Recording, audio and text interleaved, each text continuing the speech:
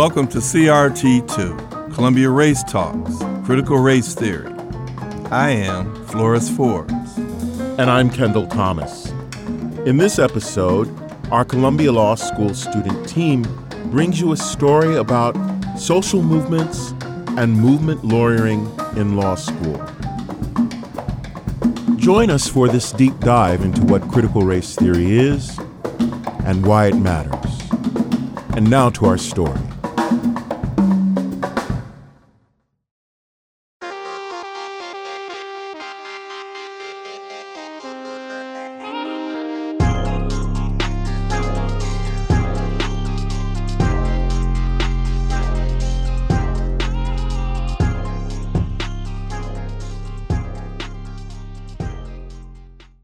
We've come to understand the law as being some higher level way in which we need to learn how to govern and maneuver and work with society, when in fact the law emerges from the people and not some higher up coming down, right? And the way law is taught and educated, it excludes community and those indirectly impacted from law from this conversation. Right. If we really are interested in developing a democratic society, we cannot exclude community. We just heard from Professor Alejo Rodriguez. Professor Rodriguez is a social justice advocate, poet, public speaker, and adjunct professor at the Center for Institutional and Social Change at Columbia Law School. In that excerpt, Professor Rodriguez describes an approach to law that characterizes a new kind of social justice lawyering, called movement lawyering. Traditionally, lawyers have focused on legal and legislative changes to bring about social justice goals, if you think of the lawyers at the NAACP during the Civil Rights era. Instead, movement lawyering believes that law is only one of many tools available to achieve systemic change. Movement lawyers center the community and directly impacted individuals by listening to, supporting, and facilitating their goals. Rather than focusing on legal procedures, movement lawyers prioritize helping the community to gain a sense of its own power to fight the conditions of oppression. But this approach to the law is not what we learn in law school. Instead, we're taught that the law is the only legitimate method for achieving systemic change, and that lawyers are the ones who should be in charge of those movements. But the law also has a big role to play in creating the conditions of oppression. In order to become an effective movement lawyer, you need to understand the role of the law in creating powerlessness. Oftentimes, this means unlearning a lot of what you learned in law school. To understand how ideas from movement lawyering could be used to improve legal education, we spoke to Professor Alejo Rodriguez and Professor Susan Sturm, the founding director of the Center for Institutional and Social Change, about a new project at the center called BATTLE. BATTLE stands for Breakthrough in Abolition Through Transformative Legal Empowerment, and was designed by Professor Rodriguez to forge a collaboration between formerly incarcerated community leaders and the Black Law Students Association at Columbia, known as BALSA. My colleagues Manika and Juhi spoke to Professor Alejo a few days ago.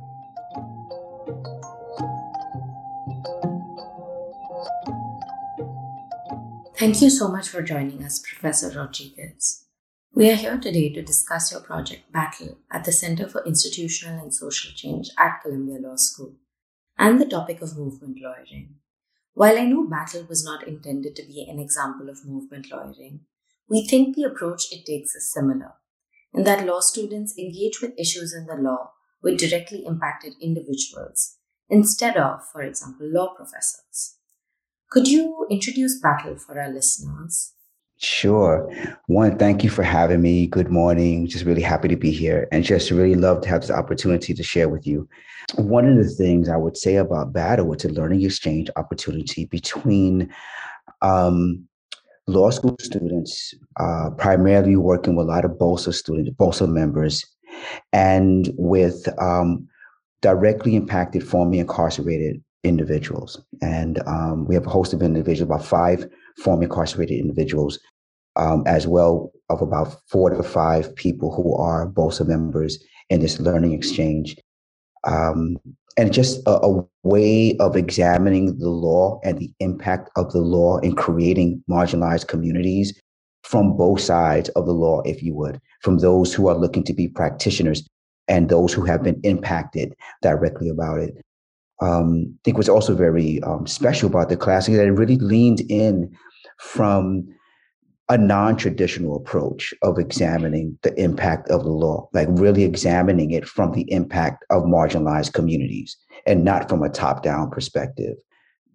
So, as we understand it, Battle is a project designed around the movement to abolish the prison industrial complex. Could you give our listeners a brief introduction to this movement and what do you mean by the term prison industrial complex? One of the most instructive definitions I ran across of the prison industrial complex exists in a book called The Plague of Prisons by Ernest Drucker. And, just paraphrasing, he has said that, prisons are used as a form, as a tool of mass incarceration for a means of social control. That mass incarceration has nothing to do with crime and punishment, that prisons, in fact, is just a vehicle to help support a larger scheme. And when we look at it that way, then we realize, or we should pay attention to the fact that it's layered, not just based on prison labor. This idea of prison industrial complex is not just the exploitation of prison labor, but how it actually is built to exploit community. And of course, that's a really bold jump, right? It's a huge leap. And so what Battle does is try to really examine the origins of, let's say, the 13th Amendment.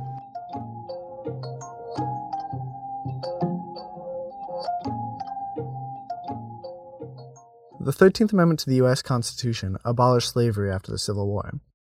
But the amendment has an exception for those who are convicted of a crime. So if you are convicted of a crime, you could still be held to involuntary servitude. The documentary The 13th on Netflix does a great job of explaining the link between the 13th Amendment and the prison industrial complex. So we asked Professor Rodriguez what Battle's findings on the 13th Amendment were.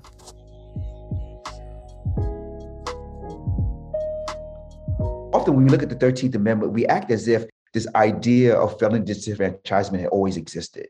But this country was born in 1776. We had our first jail in the same month. And yet we do not talk about felony disenfranchisement until 90 years later, not until Black people are free. Before that, Black people were enslaved based on a social construct that the law had designed. And once they're free, we have a 13th Amendment, another social application of how to reinvent slavery. So, Professor, I know you spoke a little bit about how law is used as a form of social control. And I think when we spoke the other day, you elaborated on that as well. Can you tell us a little bit about how you see the role of the law in perpetuating marginalization and the prison industrial complex or mass incarceration? Yeah, thank you. A little backdrop. I myself was also I am also directly impacted. I served 32 years in the New York State prison system. And so in addition to having to reflect on my life circumstances that led me and got me into that situation, I started thinking systemically. Like, I'm not just a product of my incarcerated experience. I have experienced, like a sequence of failing institutions, from school to healthcare, to employment, and so I began to just think about it broadly, not just in the perspective of being imprisoned, but how marginalization has occurred and has been reinforced in my own personal life. There's a quote from Michelle Alexander's book, The New Jim Crow, that I just think that oftentimes we gloss over it because it's such a profound book, right? But there's a statement that if we truly would have understood the impact of the civil rights movement, we would have never entered into the era of mass incarceration. And so what that reminds me is, during the civil rights movement, the issue of the time was segregation. And many of us felt if we were able to just desegregate, if we can just move these chains and these barriers, then the Black community would be better positioned to thrive. No one would have imagined the use of prisons as the next iteration of social control. Back in slavery, the thinking was if we just remove this stain of slavery, what I've gathered from there is every time we just focus on a one solution aspect to the problem that is systemic, we leave ourselves open for multiple assaults in different ways, a reinvention of the same practice in a different design. So the idea of examining, of like getting to the heart of it and looking at the law, because then we're doing examination all from the results of what had happened. We have not begun to even examine the role that the law has played in creating the structure. Yeah, thank you so much for that. Professor, you have taught us so much in this conversation, but I don't, it's important for our listeners to know that you're not a lawyer, yet your understanding of the law is perhaps more rooted than most lawyers. Professor, do you mind giving our listeners a little bit about your story so they have the context in terms of understanding where you get this deep perspective of the law from? Yes, thank you very much. As I said, I spent 32 years in New York State Prison, and at first, and I took the plea, so I accepted my responsibility early on. And so the first part of my time in prison, I spent just going to college for the most part, and trying to work with others in different type of, for lack of a better word, they do have social service programs in prison. And so I work in those kind of fields. And listening to people's problems, because I was working in social service, listening to the ways in which things just begin to unfold systemically. And it's just so difficult to put your finger on it when it actually happens. And yet it seems to be reinforcing, such as for now, we can say, a school to prison pipeline, and people make that connection. 20, 30 years ago, if I was to say that, people were like, that's insane. We're not training kids to go to school. But the people who experience it know it to be true. We just couldn't put our finger on it. 30 years later, there's a lot more evidence to support it. And so this became this,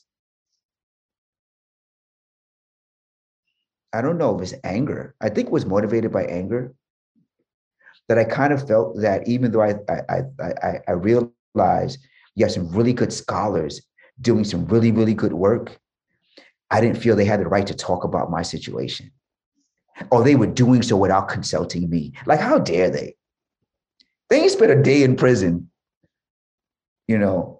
Or they'll say, a person just came out from doing 3 years and he had this enormous amount of insight. And I'm saying, well, that's good for that person. I hate that did 3 years and enormous amount of insight.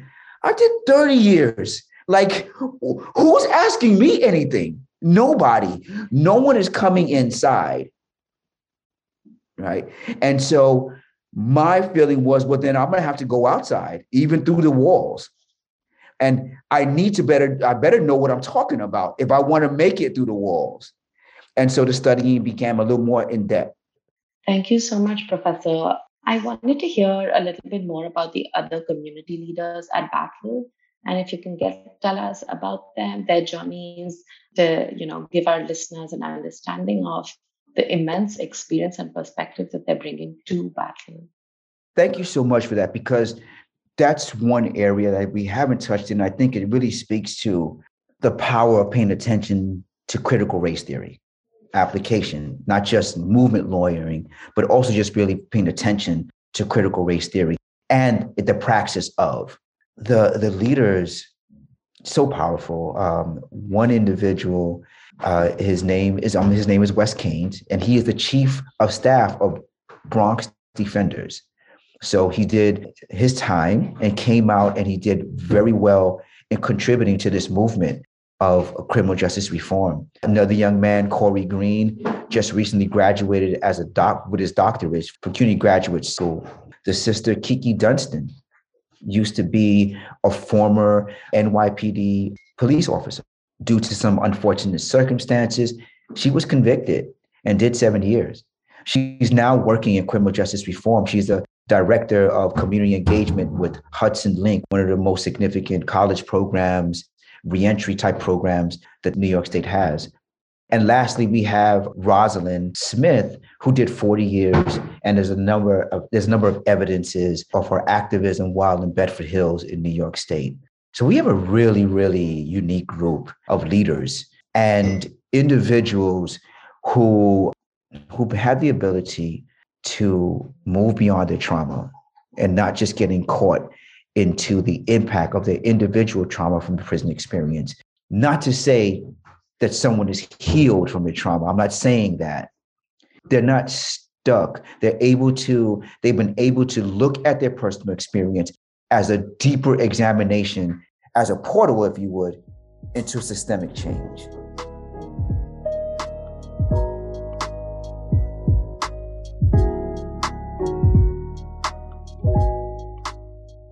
Programs like Battle allow oppressed communities to work with lawyers and other professionals in their struggle to improve conditions. We also spoke to Professor Susan Sturm, a law professor and the founding director of the Center for Institutional and Social Change, about the role movement lawyers can play in assisting communities in their efforts to combat oppression. We asked Professor Sturm what, in her view, a true criminal justice system would look like, and how we can center directly impacted individuals in our work as legal professionals. If I could make one change, and only one change, to transform the criminal legal system to become a criminal justice system, it would be to center the involvement and the leadership of people directly impacted. All of my experience shows that when you do not have the participation and leadership, even really well-intentioned lawyers and policymakers will get it wrong, and they won't be able to sustain the work. And they won't be able to produce the kind of ethics and ethos that underlies these transformational efforts. So all of that has led me in the center, first of all, to make sure that people who have firsthand experience are leading these projects. And secondly, part of what's really powerful is that even though it is true that this leadership is central, one cannot transform the criminal legal system without the participation of lawyers and without the participation of people who are currently in positions of power, if for no other reason than to share that power. And so part of what's so exciting about the design of Battle is that it is forged by and centrally features the leadership of people directly impacted. And it also really appreciates the importance of collaboration with people who do not have that kind of firsthand experience, but bring other kinds of knowledge and wisdom and experience into the room. We have to be very attentive to the ways in which power is exercised, lest we unwittingly recreate the very power dynamics that the project was designed to change. I'm interested to hear your opinions on what do you think the proper or appropriate role of a lawyer is in building or contributing to a social movement, whether that's a law professor, a law student, or a corporate lawyer, just anyone in our profession. And I'm interested to know, how do we as lawyers not occupy all the space? Because traditionally lawyers are seen as the gatekeepers of power. This question about how we exercise our own power is just such an important one. And I've seen a couple of things, just speaking firsthand, of using one's power to open up a space for people who otherwise would not be in the room and in a position to speak for themselves. So that's such a critically important role because so often lawyers will be invited into the space in a way that community members will not initially have access to. And that puts us in a position to reframe the way power is exercised in that space itself. So that's a really important role. We also have a lot of access to resources that can be shared with communities, and also understand the resources and redefine what expertise means so that the forms of resources that people in communities have get the respect and the value, including compensation, that really is warranted. So that's something that lawyers can really do. Lawyers have also an understanding of the way power currently operates. And so there's a lot of an opportunity to understand and build collective understanding, a legal literacy, such that people directly impacted have even greater power to exercise their own voice in spaces where power is operating. Lawyers can also open up legal institutions to greater racial literacy by creating spaces for dialogue about the racial assumptions that are currently built in to current cultures and current practices. And so can be part of that dialogue and that conversation to reimagine the images and the stories that are currently informing the ways in which people of color and communities affected by incarceration are currently stereotyped in and often marginalized by current legal institutions and practices. And in that way, reimagine the way law operates. So we move from an idea of law as only operating on or against communities to thinking about law in the way I learned about from my mentor, Robert Cover, which law is the relationship between the is, the ought, and the what might be. If you think about law that way, then lawyers have a place at the table, but not the place at the table.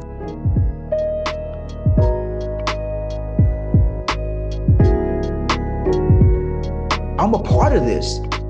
I can contribute to it. I'm not just a recipient of it. I have the ability to contribute to it. And I think that has been transforming. Even for law school, besides, and I think for the directly impacted folks, it's been demystifying of the law so that it is accessible. So maybe accessibility is the word in answer to your question. It's caused greater accessibility in ways that I couldn't even imagine when we thought of it. I feel like it's been really inspirational hearing from you, because we forget that law is like a living, breathing thing that can, change depending on what we do. And, just going through case after case and reading, decisions after decisions, it kind of dulls you in a way that it's education.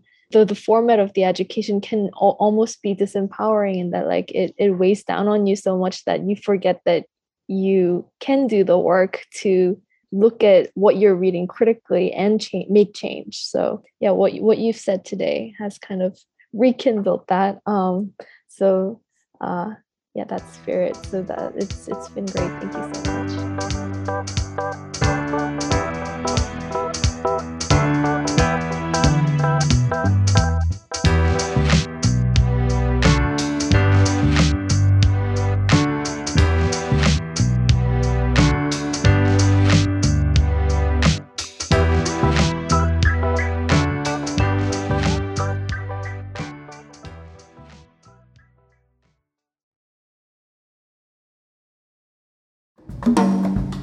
Thank you for joining us.